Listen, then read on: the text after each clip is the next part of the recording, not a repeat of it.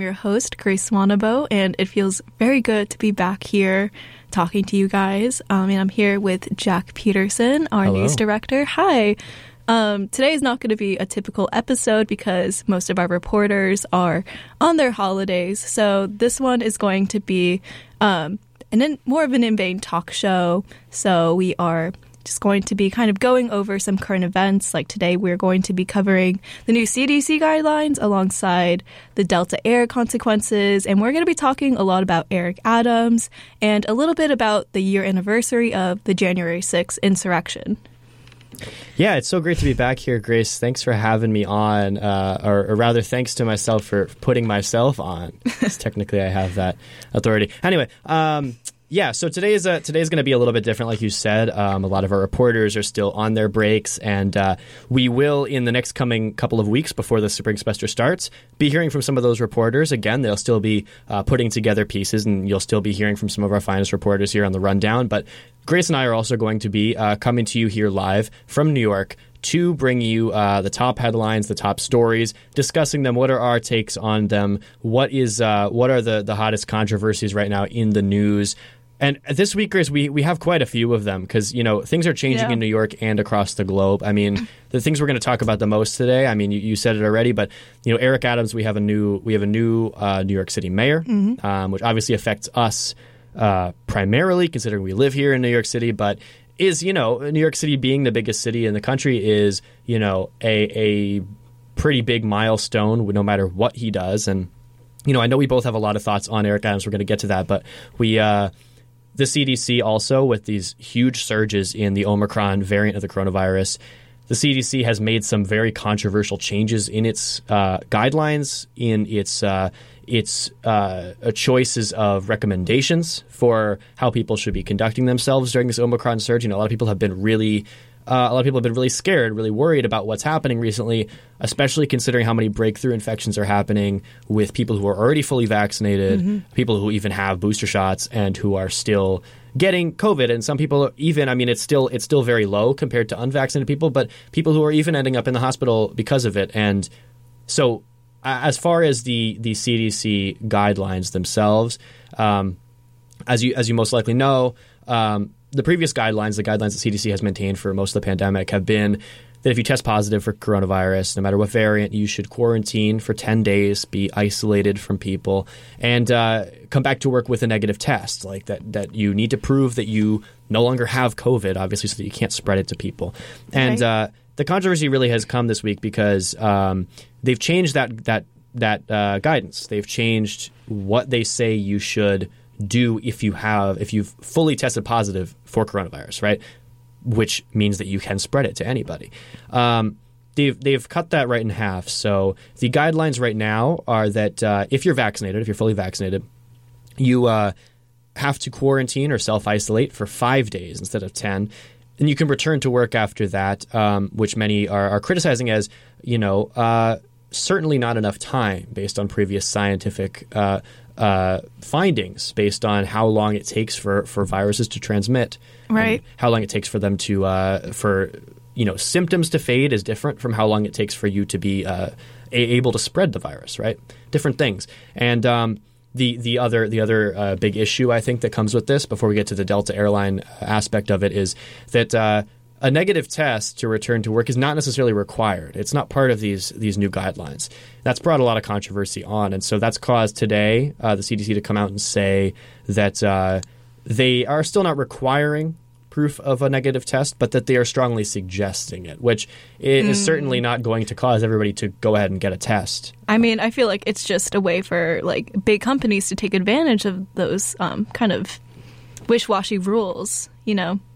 Yeah, exactly. Yeah, that's the main issue too. Is with Delta Airlines, not the Delta variant, but certainly, you know, something that's a company that's proving itself to be maybe just as dangerous. Is Delta Airlines met with the CDC. They had a bit of a closed door meeting where this comes after they published on their website on delta.com. They wanted the CDC to consider the new scientific data that they say has come out about spreads. Mm-hmm. And their quote was, the summary of their request to the CDC was that this request for consideration, this is a quote, aligns with medical professionals and is based on a science-backed analysis of Omicron variant incubation and infection periods. Now, as far as we know, I mean, despite the fact that there are different results for people who are vaccinated and not vaccinated, science hasn't exactly proven that the isolation period can be just cut in half. People spread the virus after 5 days still. Yeah, and it's like they say it's less transmissible after a certain period of days, but it's like that's not to say that you are completely in the clear. Exactly. I'm sure that there are people who can quarantine for 5 days. Their symptoms are gone. They test negative. I'm sure that happens, especially if they're fully vaccinated, especially if they're a very healthy person. I'm sure that happens. The point is, just like with people who refuse to be vaccinated and who claim natural immunity is how a better way to get rid of coronavirus. Just like that situation, that can't be applied to all people, and that can't be assumed to be applied to all people, especially elderly people and people with pre-existing conditions, people who are not vaccinated, which ultimately, where I stand on this is if you haven't gotten vaccinated at this point, it's not anybody's fault but your own if you end up getting sick. But yes. At the same time, there are still human beings who can still get sick and die from coronavirus, and coronavirus can still be spread to them no matter a 5-day incubation period. And just, not to also leave out hospitals, which are totally overwhelmed. I know in my hometown in Phoenix, it's all the ICU beds, all the beds are occupied, and it's hospitals, nurses, staff is totally overwhelmed, and it's just not fair for them for people to be unvaccinated and to spread the virus and to cause that overwhelming surge. Yeah, and this is a thing that also is one thing that I find really concerning personally, that a lot of people, a lot of critics, and a lot of activists have really also stood up against, is the fact that most businesses these days, especially in New York City, but across the country, most large businesses that are subsidized by government money are requiring all their employees to be vaccinated. Government officials have to be vaccinated. Here in New York, police officers, school employees, fire department, medical officials, what have you, employees of most small businesses and large businesses alike also have to be vaccinated, right? Most people are being required to do that in New York. So one place that vaccines are not required, though, is on domestic airlines. And when people fly between, say, a certain hotspot, let's say there's a hotspot in Florida where there's a lot of coronavirus, really increasing. They fly from there to New York. They're not vaccinated. They have COVID. There you go. They've spread it to everybody on the plane. They've spread it to the flight attendants, and they've spread it to everybody in New York. Then a flight attendant gets coronavirus, tests positive, stays home for 5 days. Then they're asked to come back to work. They don't have to prove a negative test. They're still COVID positive. They continue to spread it to people at the airport. Then the coronavirus gets on another plane, takes another vacation to a different part of the country. This is not a hypothetical situation. This is happening all the time. This is happening. And I think that's the scariest reason for airline companies to be so lenient, because they're the ones who are kind of most responsible for spreading it across the country and the world globally. Exactly. I mean, not, of course, saying that airlines should not exist, obviously, is not what I'm saying, but airlines...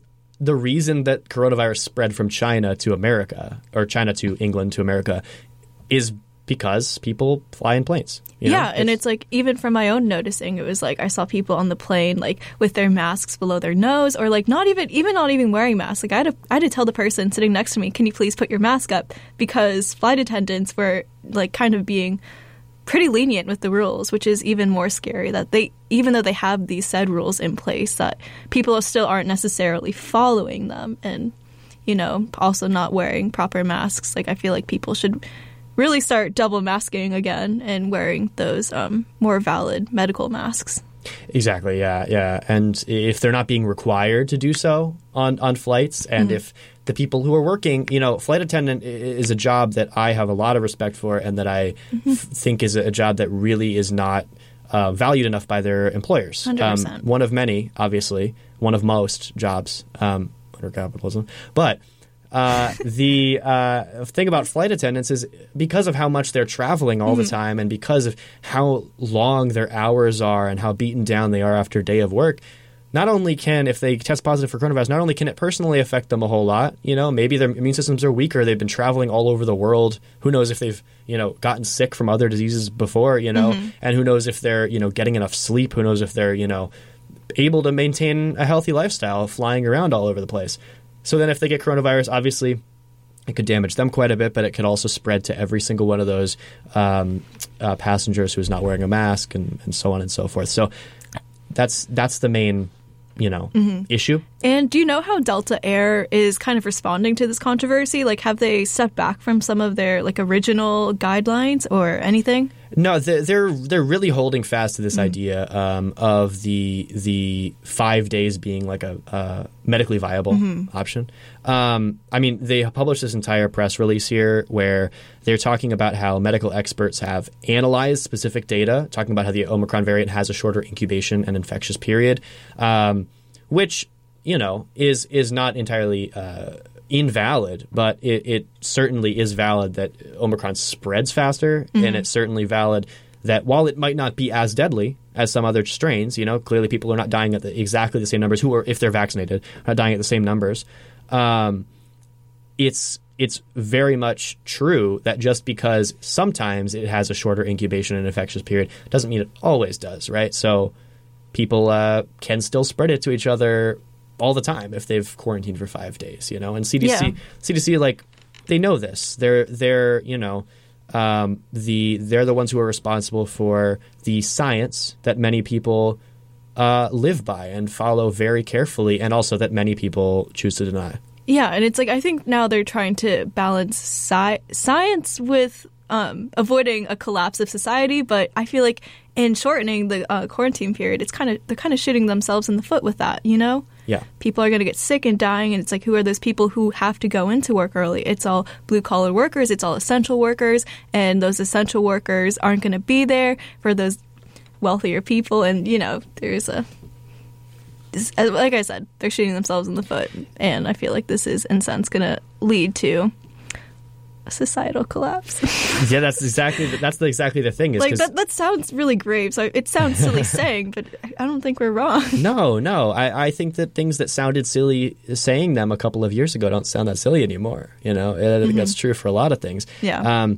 The CDC, this is pretty much exactly what you said, but the CDC said that, the quote was that they changed their guidelines specifically to keep the critical functions of society open and operating, right? And this was listed as their primary motivation for changing the guidelines, not because the science has changed, as Delta was saying, not because, Fauci said and CDC experts have said that they are keeping people's health in mind by doing this, and that this is not divorced from science. But at the same time, it most certainly is not divorced from corporate interests and the money that a sick employee can bring to a company like Delta Airlines. And so when Delta met with the CDC and requested that they change these guidelines, they were doing so out of corporate greed and out of wanting their employees to, whether they have to risk their lives or not, to return to work as soon as they possibly can. And I think obviously in a lot of ways this is a dangerous mindset, because not just because of the customers of the airline who are now at risk as well because of corporate policy,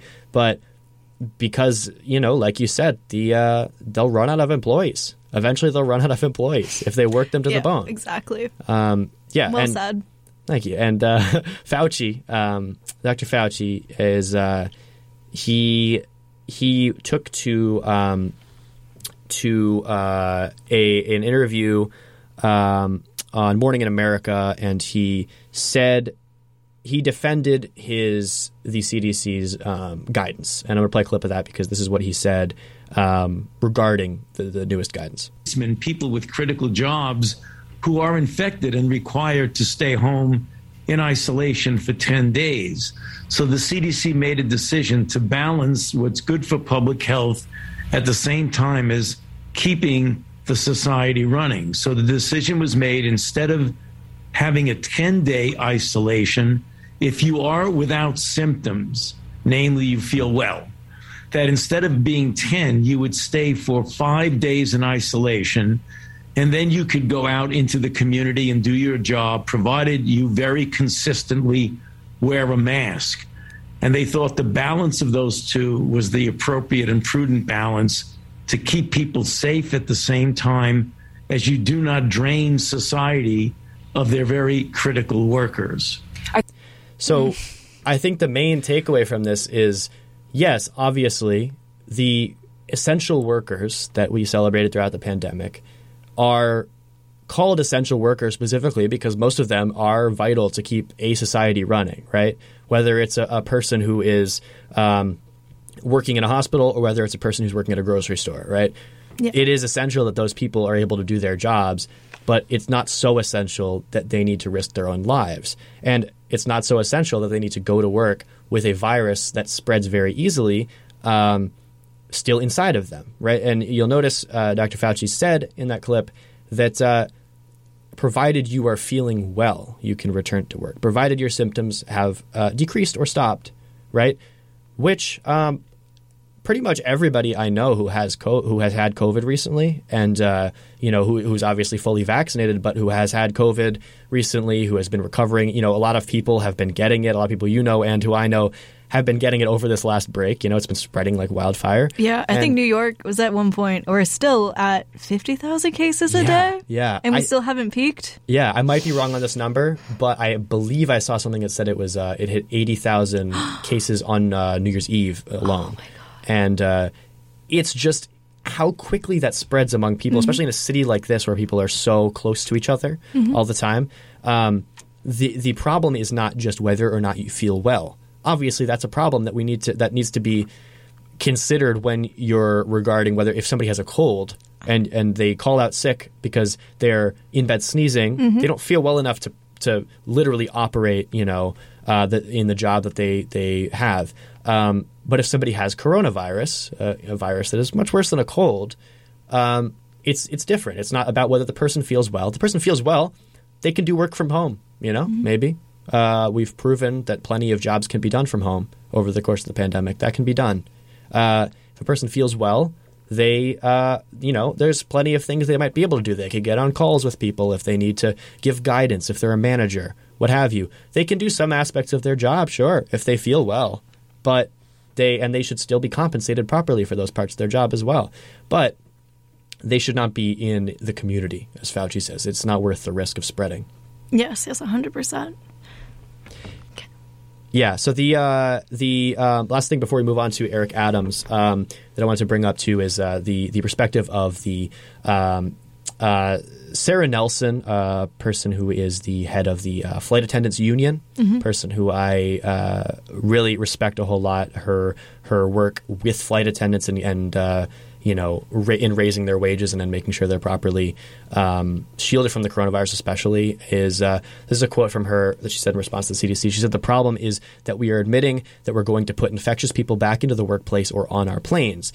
She says on NPR's Morning Edition, "We're very concerned about this, and we are pressing the airlines to have much better policies than what the CDC is giving us." So she also went on to say that people on planes who she's spoken to, flight attendants who work consistently on planes, are very openly concerned about these policies and are concerned for their health. They've established this. And this is obviously a generalization that can't be made all of the time, but I don't believe that the heads of Delta Airlines who are not on the floor and are not in the planes are as concerned with their health, are as concerned with the health of the flight attendants who are on the planes. There is a very significant profit motive in keeping planes running, keeping those aspects of society running that make a lot of money. Plane tickets are not cheap. People buy really expensive food, really expensive, magazines, what have you. They sell Apple earbuds for $40 in some of these airports, Yep. It's some of that's being pocketed. It is not in the corporation Delta Airlines or any of these major corporations' best interests to allow their workers to be sick. And so they're going to pretend that they're not. It's just really disturbing overall. Thanks, Jack, for that. For sure. Do you want to move on to our new mayoral-elect, Eric Adams? Absolutely. So Eric Adams, actually, mayor non-elect anymore. Oh, wait. You know what I mean. He was once a mayor-elect. Now he's moved on to bigger and better things. Yeah. Now he's official. Yes, official. He is. What's the word? I can't think of it. Sworn in? Sworn in. Yeah, there you go. 2 words. Sworn in Mayor Eric Adams. Yes. Mayor Eric Adams, the 110th New York City mayor, sworn in at the ball drop on New Year's Eve. So how was his first day? Or how is he doing so far, Jack? Funny you should ask. Eric Adams, I was on the rundown when back in November when he won the election. I remember that. Yeah, and I talked about, I don't think I went as in-depth with all of the thoughts that I have on Eric Adams as I could have, considering how many thoughts I have about Eric Adams. But I talked about how I don't believe, personally, that he is going to bring any sort of progressive change to any aspect of New York City.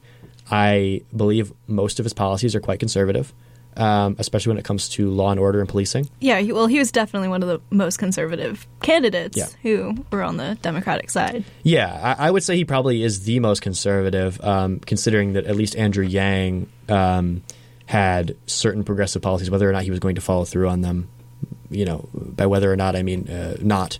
But Eric Adams came at this race with the same quote-unquote law and order rhetoric that candidates like a Rudy Giuliani have in the past, where there is a bit of a manufactured representation of a crime wave in New York City that was big over the summer when people were starting to get vaccinated, people were on the streets again, like things were changing. There was a narrative about a crime wave that was just kept going up. People were talking about, there's so much crime right now. There's gang violence. There are people being assaulted in the subways. It's happening all the time. When the reality of the situation is crime has not risen that significantly in terms of the numbers. We've seen this pattern over and over again with journalism. Yeah, absolutely. It's a very effective technique to get people to click on an article and pick up a newspaper. It's also a very effective technique, as has been proven. But like I said, like Giuliani ran on this platform. Lots of mayors in the past, especially in the 80s and 90s, ran on this platform, in New York especially, and as well as in Chicago and in a lot of major cities where there have been crime spikes historically. A lot of mayors run on this platform because it's so effective to get people both scared and trusting in a person who says they're going to fix the problem. Yeah, especially a person who says like that he has the experience, he was arrested by cops, he was a cop. So I feel like that even more so elects his trust in people. Yeah, exactly. Yeah. He was both a very prominent police officer as well as he has been a victim of police violence. He was also, he was homeless as a kid, and he used that as a very effective way to position himself on the working class's side, as a candidate, which he's not, he's not part of the working class anymore. Yeah. He lives in a house in New Jersey where he very comfortably reigns. And when he comes into New York, well, you asked me how his first day was, and when he comes into New York, things like this happen. Because on the first day, literally just hours after he was sworn in, because he was sworn in after midnight at the ball drop, Eric Adams was on a bridge in New York City, and he called the cops when he witnessed an assault on the street below him, and he, since he was a former captain of the NYPD, since he is a quote-unquote law and order candidate, I think this was a good opportunity for him to, show that he, quote-unquote trusts the police enough to deal with this crime he sees here. He's going to deal with it, right? He's going to send the cops after the problem. With his, platform, that makes sense as a thing for him to do. I'm not saying it was a publicity stunt necessarily, but I'm certainly saying that it was a convenient timing. So Eric Adams called the police and reported the assault that was happening. It appeared to be a fight. It appeared to be two people fighting on the street with a third potentially trying to break them up is what it looked like. People caught this on video. Caught Eric Adams. Eric Adams' camera crew caught it. Eric Adams' camera crew also caught it, yes, for some nice little shots for the New York Post that were on their front page. And so he called the police, and the problem with this is that, as we know personally, being New York residents, and as most people know who, if they live in a big city, I know you're a newer New York resident, but you know what I mean. Police officers are not designed. Their job is not designed to solve crime most of the time, and not designed to prevent crime most of the time. It's designed to respond to crime and deal with it after. And because of that, if you've ever called the police before, you know that police they take their time arriving. They usually are not there until the problem has been solved by some other means. And when they get there, if the problem is not currently going on in front of you, what do they have to do? They take a couple of testimonies, they fill out a quick report, and they will go. And yeah, maybe that will follow up on, they have a description of the person now. Maybe if there's a person, running around stabbing people, they now know what that person looks like and they can find them. More often than not, it gets forgotten, though. And this is, something that we've come to accept, I think, as New Yorkers, that the police aren't really going to do a thorough job in the thing that we have that we pay our tax money for them to do. Yeah, it's like the reality is most of it is just desk work, which they're not even that efficient at, Exactly. That's the thing, yeah. So Eric Adams doesn't know that, I guess. Doesn't know this side of policing. And he called the police, and when they arrived, they questioned nobody. They didn't talk to anybody who was on the scene. The people who had been fighting were already gone at this point. Wow. It was a while later. And they came to the scene, walked around a little bit, took a couple notes, and then they left. And so Eric Adams was not happy about this. A couple days later, 2 days after this, he said on Pix 11, he was asked if he was happy with the officer's response to the assault, and he said, quote, "I think that what happened here, it's crucial that we use this interaction as a teaching moment. The officers, I believe, should have stopped, carried out a more thorough investigation, interviewed people at the scene, and I don't believe they did that properly." He said, "We should instruct how we want these jobs handled and how we want them to come to a proper resolution. And I'm going to look at that and make sure we instruct the officers on what my expectations are." He also said they didn't do what I believe to be a thorough inquiry. He proceeded to say that he has the cops' back. He said, "Our officers feel for the most part that we don't have their backs as government officials, and I'm going to say I have your back." Yet he also says, do your job correctly. And we need to maybe provide different training so they can figure out how to do their job correctly. It's certainly not the words of a man who really truly understands the history of policing in New York City. Yeah, I was almost shocked that they didn't do as great of his job as they should have. Right. Were you shocked? No. No. This is a quick story. I was like a kid. I was a kid once.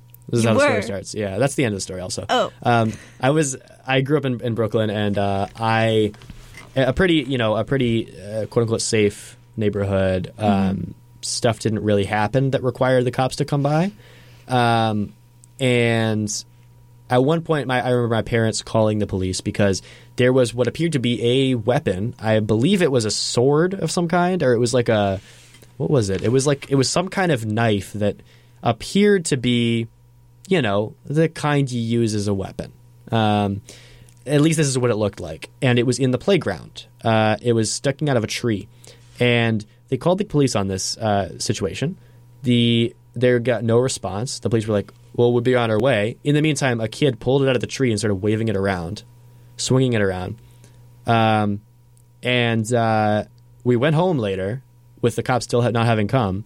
And probably an hour after that, the sun had gone down. The cops ring our doorbell, and they come up and they're like, "Oh, were you the people who called? You were the people who called about the sword or knife or whatever." And we were like, "Yeah, that was a couple hours ago, though." And the cops were like, "Okay, do you have the sword with you right now?" And the cops were like, "No, we didn't take it." And they were like, "Okay, well, let us know if you see it again." And they left. these things happen all the time. This is a relatively minor example. There are examples where people get things stolen from them, where people get assaulted and nothing happens.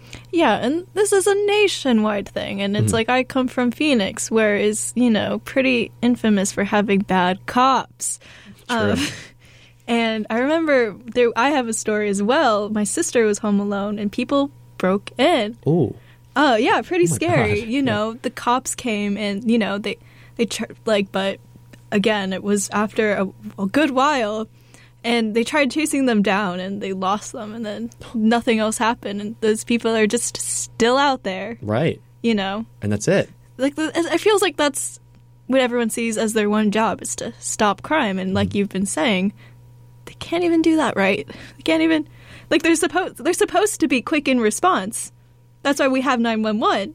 That's why we don't just walk to the police station and make a complaint. That's why we have a phone number. So the two main problems, I think, with policing is, there are obviously more than two, but the two areas they tend to fall under are, one, inefficiency, such as this, not doing the part of the job that they're meant to do properly, and two, being when they do try to do that part of the job, the part that could escalate to violence potentially, and they use it in incredibly inappropriate circumstances, whether it's attacking protesters, whether it is stopping people for the color of their skin, whether it is handing out tickets for no good reason, whether it is using physical violence and escalating situations that didn't need to be escalated, or, sometimes with fatal consequences, whether it's busting into somebody's house without a warrant, Third Amendment, look it up, or, what have you. So it's always one of the two. And I think this is something that fundamentally Eric Adams does not understand, despite the fact that he was the captain of the NYPD. And that's why I feel that he is a somewhat dangerous person to have as mayor, because I think not understanding this fundamental aspect of why most people in the city do not trust the police is a problem. And especially after last year or 2 years ago now. Oh my God. 2020. After 2020. Oh, existential crisis moment right there. After 2020, and after we all sort of collectively realized there's a problem, as some of us had already realized this, but some people realized it for the first time, started doing things about it. Eric Adams is exactly the opposite of what we should be looking for in a person who is putting this initiative forward. Yeah, 100%. Unless you have anything, I think we want to talk about his. Yeah. Anything else you wanted to say? I wanted to say one more thing actually about his the second day. I believe it was the second day of his third day of his mayoral in office. Second day, third day in office. January 3rd. This is Monday. He so UFT, the United Federation of Teachers, friends of the show, requested a remote learning transition due to the rise in Omicron. They said they wanted to do they wanted to transition similar to how we did in the early part of COVID, at least temporarily, to just online classes, because right now in this moment, this week, kids are going back to school at public schools, and it's not, they're still very worried about both the staffing challenges, about the people who are getting COVID, who are staff, and also the kids who are not all vaccinated yet.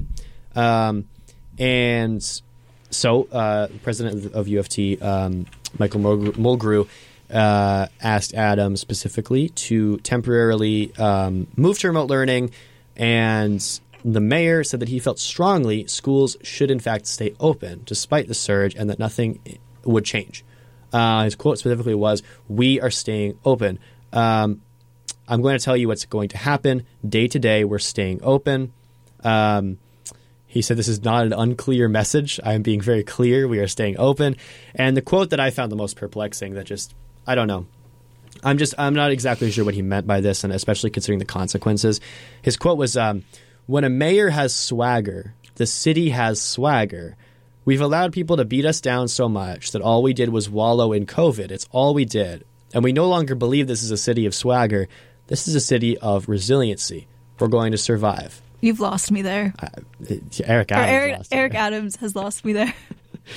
I think there is a positive sentiment buried in there somewhere about how we should be able to move forward and we are a city of resiliency, and we're going to survive. But that is buried under a word that nobody has used unironically since 2011, and also a lot of platitudes about a pandemic that is not over. This is something you could say maybe back in the summer when it looked like the pandemic was going to be over. Yeah. You know, hey, let's move forward. I'm the new mayor. We're going to step forward, and COVID is behind us. Not that it necessarily was, but like we can at least see a future that way. And we should still see a future where COVID no longer exists. But that's not the reality we're in present day. Right. And believing that there should not be new precautions such as moving to remote learning does not assist in reaching that future. I feel like they're just looking at it too black and white because obviously we want to open and we want schools to be in person like as much as possible because remote learning, as we've all learned, is not great for kids and it's not great for teachers either. But when you have numbers such as 80,000 alone on New Year's Eve, that is simply not safe, even though we do have these vaccine mandates and these mask mandates. And it's kind of disturbing with Omicron. A third of people who are boosted still tested positive for COVID, so it's still it's still transmissible. So what I'm saying is, like, listen to the teachers, prolong opening if need be, and watch the numbers. It's that simple. Yeah, we none of us wanted to be here. It's not like none of us were. It's not like any of us were in a situation where we were thinking, maybe we should have returned to remote learning, just like to be safe, not for anything COVID related. We just really feel like we want to do online classes again. It's solely to protect people's lives, and this is very similar to what we talked about earlier with the CDC, where sometimes the motivation, which is in some ways it is a positive, a desire to get things back running normally, which we all want, universally, is something we should strive for. We should be optimistic about things like this, but we should not be, unrealistic, and we should not be putting the health of a variety of people, especially consistently people who are essential workers, such as teachers and such as, I guess teachers weren't necessarily the essential workers who were going into school during the pandemic, but still, people who are relied upon to continue doing their jobs at the same rate throughout that entire time. I think that's where we lose the plot a little bit, is when you run. And I guess in a way this episode kind of has a consistent through line, a consistent theme here. When you combine profit motive with people's lives and people's health, you are left with dead people and no money. Well said. Thank you. I think that was one of the most eloquent things I've said in my life. I'm kind of speechless. Okay, Grace, tell us what his plans are. Okay, so his first address as mayor to the New York City citizens, he said he had an unveiled theme for his first 100 days, which he is calling Get Stuff Done, which he very proudly abbreviated as GSD, which I very highly doubt is going to be picked up and used in common speech around by New Yorkers. Yeah, I'm not really planning on wearing a GSD T-shirt or a baseball cap, but to each their own. Yeah, it doesn't sound like, it's not a catchy slogan, and it doesn't actually mean anything. But hey, more power to him. I mean, no. Get stuff done just seems like the vaguest thing ever. It's like, yes, I hope you get stuff done. Right. It's your job. That's also the problem, too, is like, yeah, get stuff done is what it's a bare minimum for a politician. If you didn't get anything done, we would consider you a failed politician. But it depends on what you get done. If you get good things done versus if you get bad things done. Yeah. So, like, obviously he has come in during a very stressful time. And so his response seems to be a more business-friendly, moderate model. And he describes himself as a practical and progressive mayor who's going to get stuff done. And that seems to be his big thing. And he said, quote, "This will be our New Year's resolution. We will not be controlled by crisis," end quote. And we all know New Year's resolutions tend not to be very sustainable. That's true. I'm not saying anything else to add on to that, but wait, do you have a New Year's resolution this year?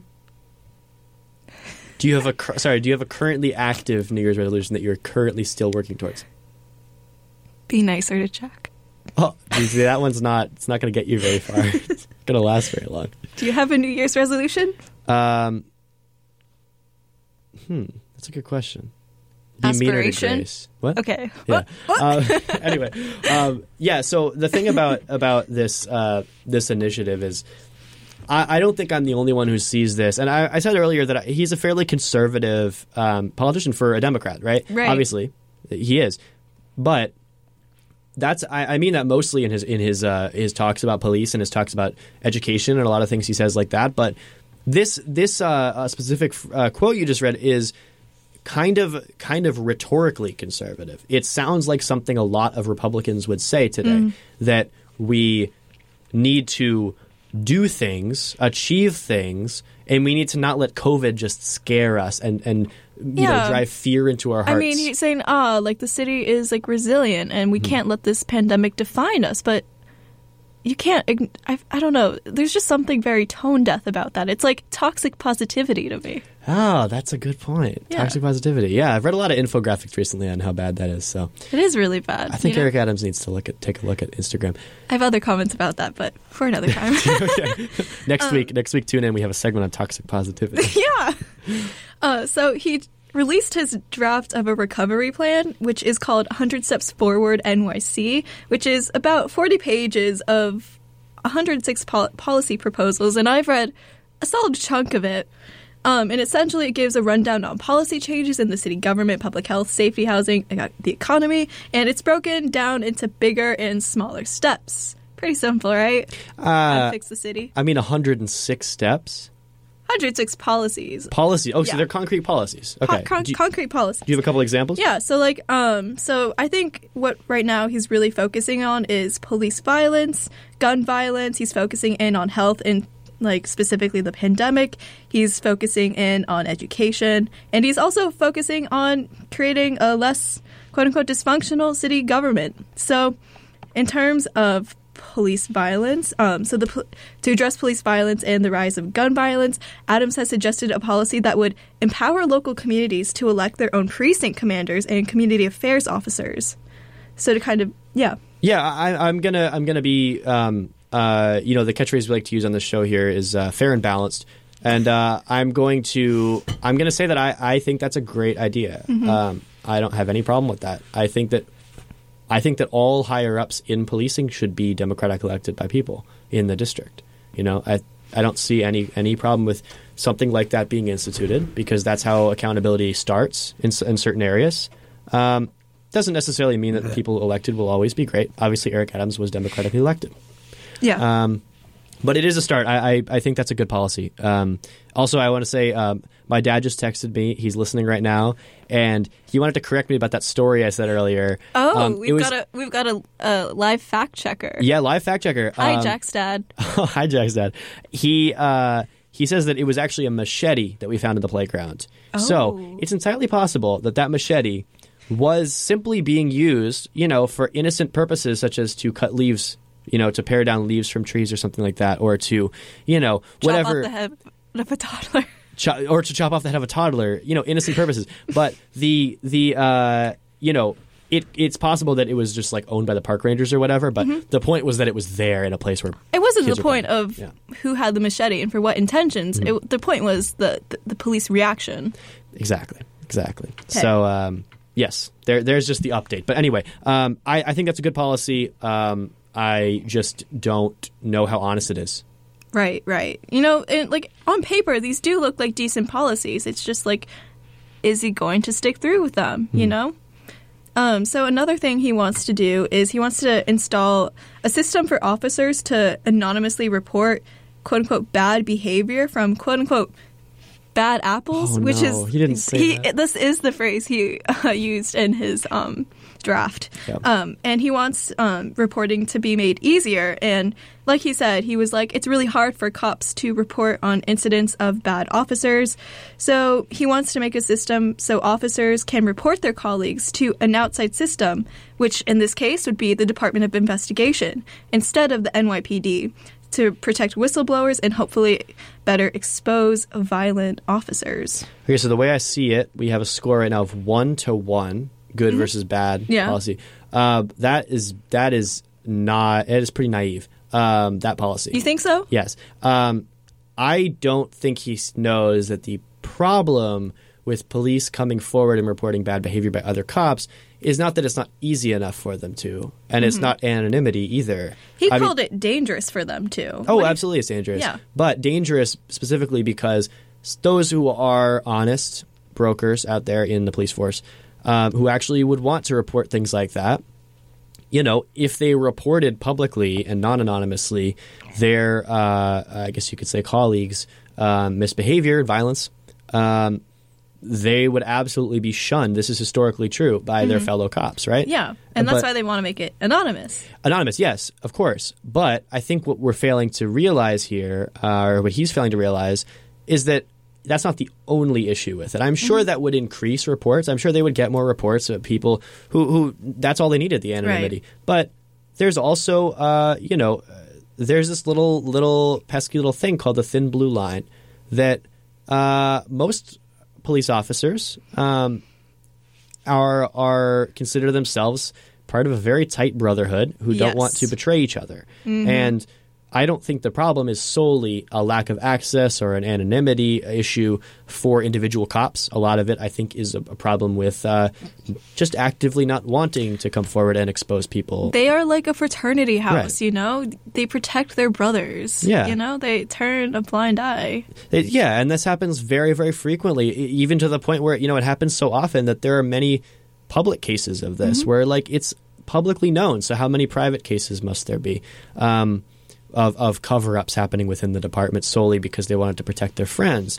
So I just think that he's missing the point with the reports. The other thing, too, is the Department of Investigations, I think that's fair to transfer it over. It shouldn't be involved with NYPD at all. But every time that they've tried historically to remove the review process from the police department itself, and they've tried to set up like something else, like an outside force, like the Civilian Complaint Review Board, it ends up either being too tied in to the police and have like, you know, like there have historically been, you know, like councils of people voting on or like investigating police misconduct, that those councils have included current police officers and police chiefs and stuff like that. You know, it's not unbiased. Right. It's usually still tied into the government, and so it doesn't always pan out how they expect it to. It should at least be attempted. It just doesn't always happen that way. So fair enough. Fair enough. So then another thing he wants to do, so the internal monitoring list. Monitoring? Yeah. Yeah. Sometimes I just say words and I'm like, is that a real word? So he wants to make this monitoring list of offending officers to be made public. So he wants to create more transparency with the people of who are these quote-unquote bad apples in our system. I think that's great. I think that should be public. I know there are some services already that have, you know, in some cities and stuff like that have some of that information available, but not nearly all of it. So obviously that should be public. I am of the belief that should be public, and all police body cameras should be public as soon as they are done recording. Because if they have nothing to hide, then why shouldn't we publish all of the information that is tied into their work?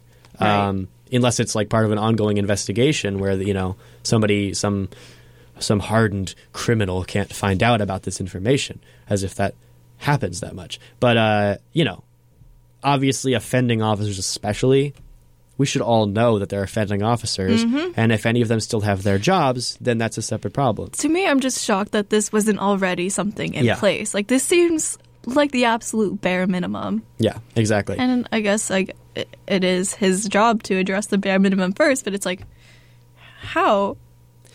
It's funny how, I mean, it's not funny because it's expected, but like it's funny how often when a police officer kills specifically like an unarmed black man, such as specifically like with Derek Chauvin, how right after that happens, it's revealed, oh, this guy has, what did he have, 19 complaints against him? Something like that. This guy has previously killed people. Like, he's previously killed people he was arresting, right? It's happened before. And it's like, if every single piece of that, like that happens all the time, like the guy who killed Eric Garner and stuff like that, right? So things like this, why wouldn't they all be public so that we can know, if a cop comes up on us and is like, we see their name on their badge, we'd at least know, hey, protect yourself, know your rights against this guy because he's not going to respect them, It's just awful that we'd even have to have those systems in place where we would have to be mindful of a list, a monitoring list, and keep an eye out on those things. And it's like, yeah. Anyways, absolutely. We're running a little bit short on time here, so maybe we should get to the January 6th anniversary. Right. Oh, yeah. Unless there are some vital points you'd like to also touch on. We can go to January 6th. Well, we'll see when we go to sleep tonight. We'll go to January 6th, actually. Yeah. I don't plan on going to January 6th till the clock strikes midnight tonight, you know what I mean? It took me a second to understand what you were saying. That was, haha. Yeah, it's not very funny. Not good. Anyways, yeah, well, I guess we'll keep an eye out, and we'll go over some of his other policy changes on another episode, sure. Perhaps. Okay, so yeah, January 6th. So today, I think the news is that Trump canceled his press conference at Mar-a-Lago, where he was going to speak on the anniversary of January 6th. Yeah. He was going to speak on that anniversary. I saw a press release he put out to his supporters. I believe it went out in an email about why he was canceling it. Do you subscribe to him? Oh, of course. I read all of them. I read all of them and transcribe them in a little notebook I keep on my bedside. Cute. And cute, lovely little description. What? Lovely little description. Oh, yeah, of course. No, but he sent out an email that in talking about canceling it, he used most of that space to really, instead of explaining the reasons for actually canceling it, he used it to explain why the Democrats are trying to screw him over again with the select committee that's investigating January 6th, and focused most of his time not on the fact that, maybe he shouldn't have been revering an event that caused 5 lives. Maybe he shouldn't be revering his probably most shameful moment as a president. Instead, he decided to own it and say, hey, they should stop investigating me in the email, which I feel like was the sentiment. And it's pretty questionable. What was the exact reason he canceled it? I think he was golfing with Lindsey Graham. Is that what it was? Like a couple days ago, and they were just really advising him against it. Like all of his closest people were like, hey, this really isn't a good idea. It's not a good look. So instead of doing that, he's going to be attending something that is kind of in vain to a campaign rally in my lovely hometown, Phoenix, which I'm so proud to represent for this. You gonna go? Oh, of course I'm gonna go. I'm gonna go straight on a Delta Air flight. Yeah, down to Phoenix to the Trump rally where he is going to speak on January 6th. And I wonder if he's going to mention January 6th at the rally. I wonder if he's just going to turn that rally into the exact same thing he had planned in the first place. It's kind of chilling. Quite ominous. Cold the studio, yeah. Quite Omicron, because... Quite Omicron. Because no one's going to be wearing masks, and I thought that sounded like ominous. So true. We're here for comedy, too. Oh, yeah, of course. Anyway, it is the 1-year anniversary of January 6th, 2021 tomorrow. Yes. Namely, it's January 6th, 2022, a year later. And, of course, we'd be remiss if we didn't mention that because of the 5 people who perished that day, and how it has shaped public discussion and discussions of democracy since. I am of the personal belief, and I don't know if this is a hot take, but I'm of the personal belief that there is a little bit too much emphasis placed on the events of January 6th in comparison to the rest of the Trump presidency. You think so? I don't think that it was a surprising event in the least that happened.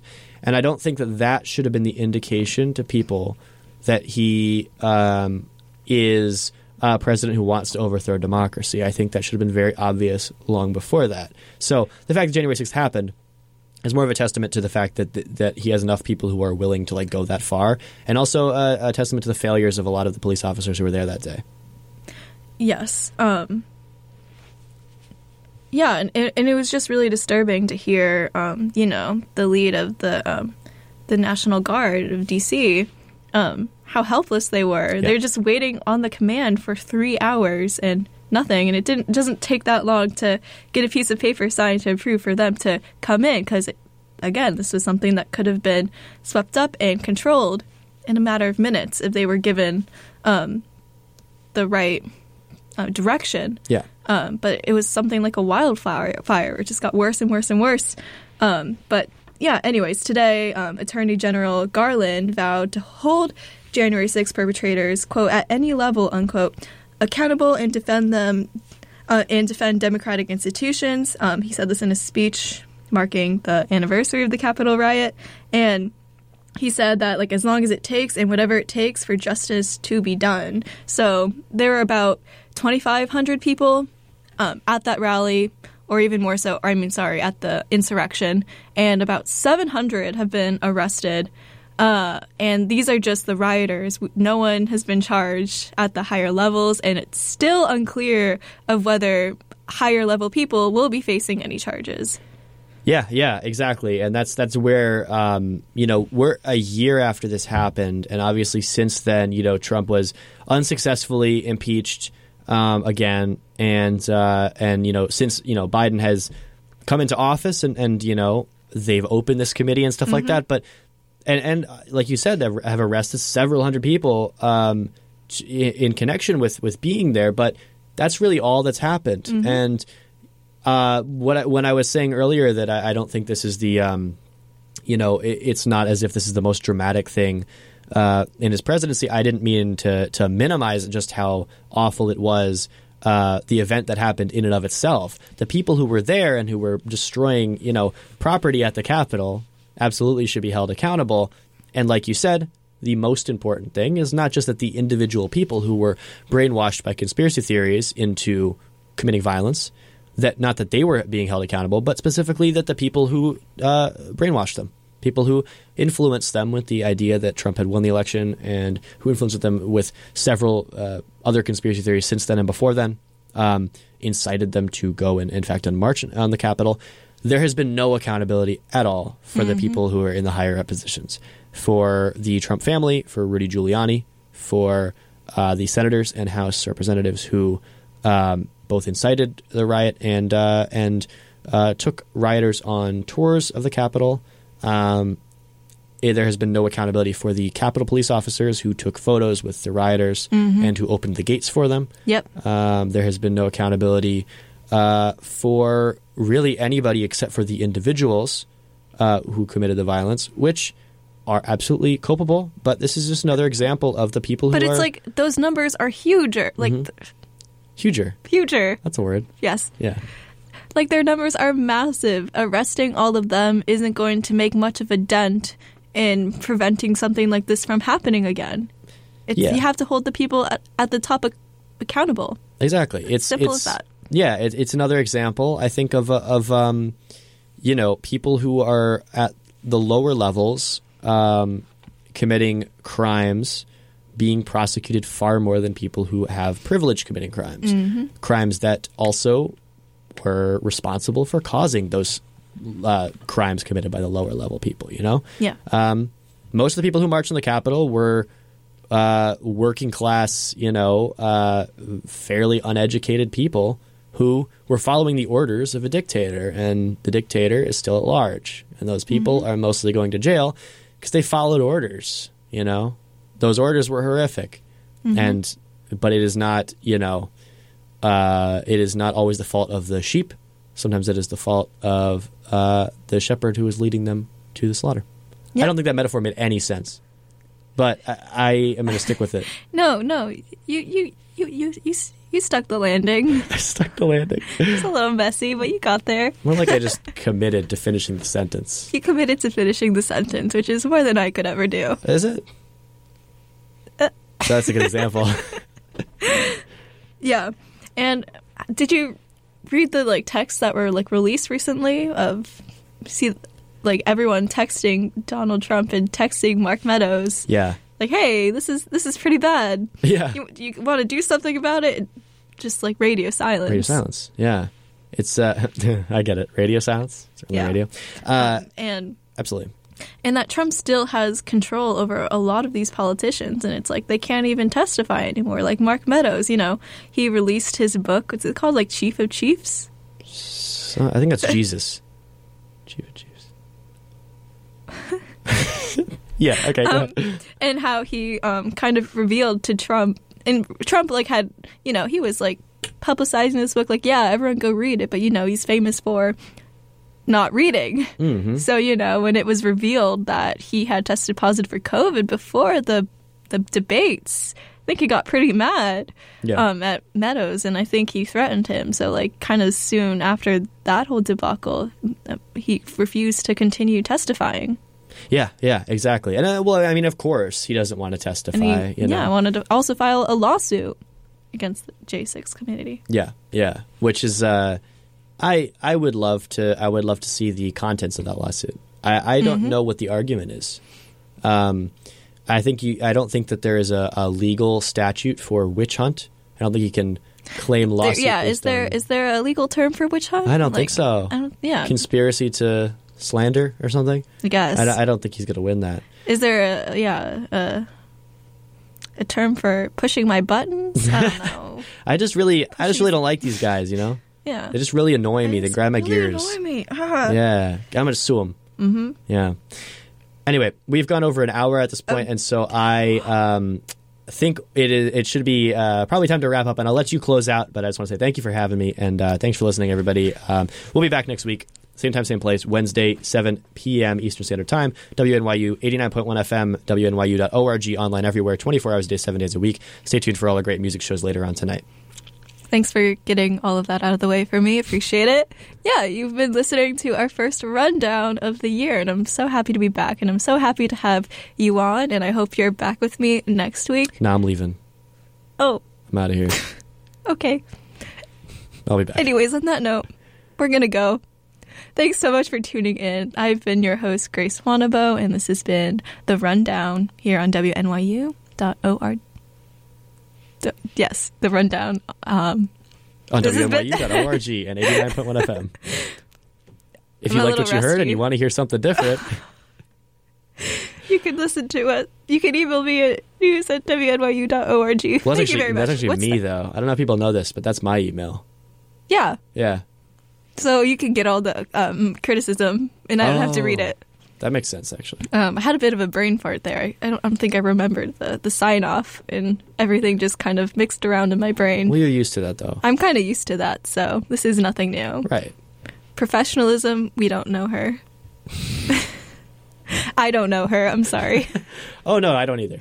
At least you're a bit more articulate about it. Anyways, what are our next podcasts, Jack? Do we have any new podcasts for We do, in fact. everyone today? Yeah. So the really cool thing about our podcasters here on WMYU is that several of them have decided to continue doing episodes throughout the winter break. And right now you can stay tuned for an all-new episode 9 of But Why, the But Why podcast, with Nita Thadani and Gaia Malin. And you can also stay tuned for Beautiful Names, Beautiful People with Megan Akakubal after that. So, yeah, those podcasts will be right now. And like I said, stay tuned afterwards for some great music. Thanks for listening.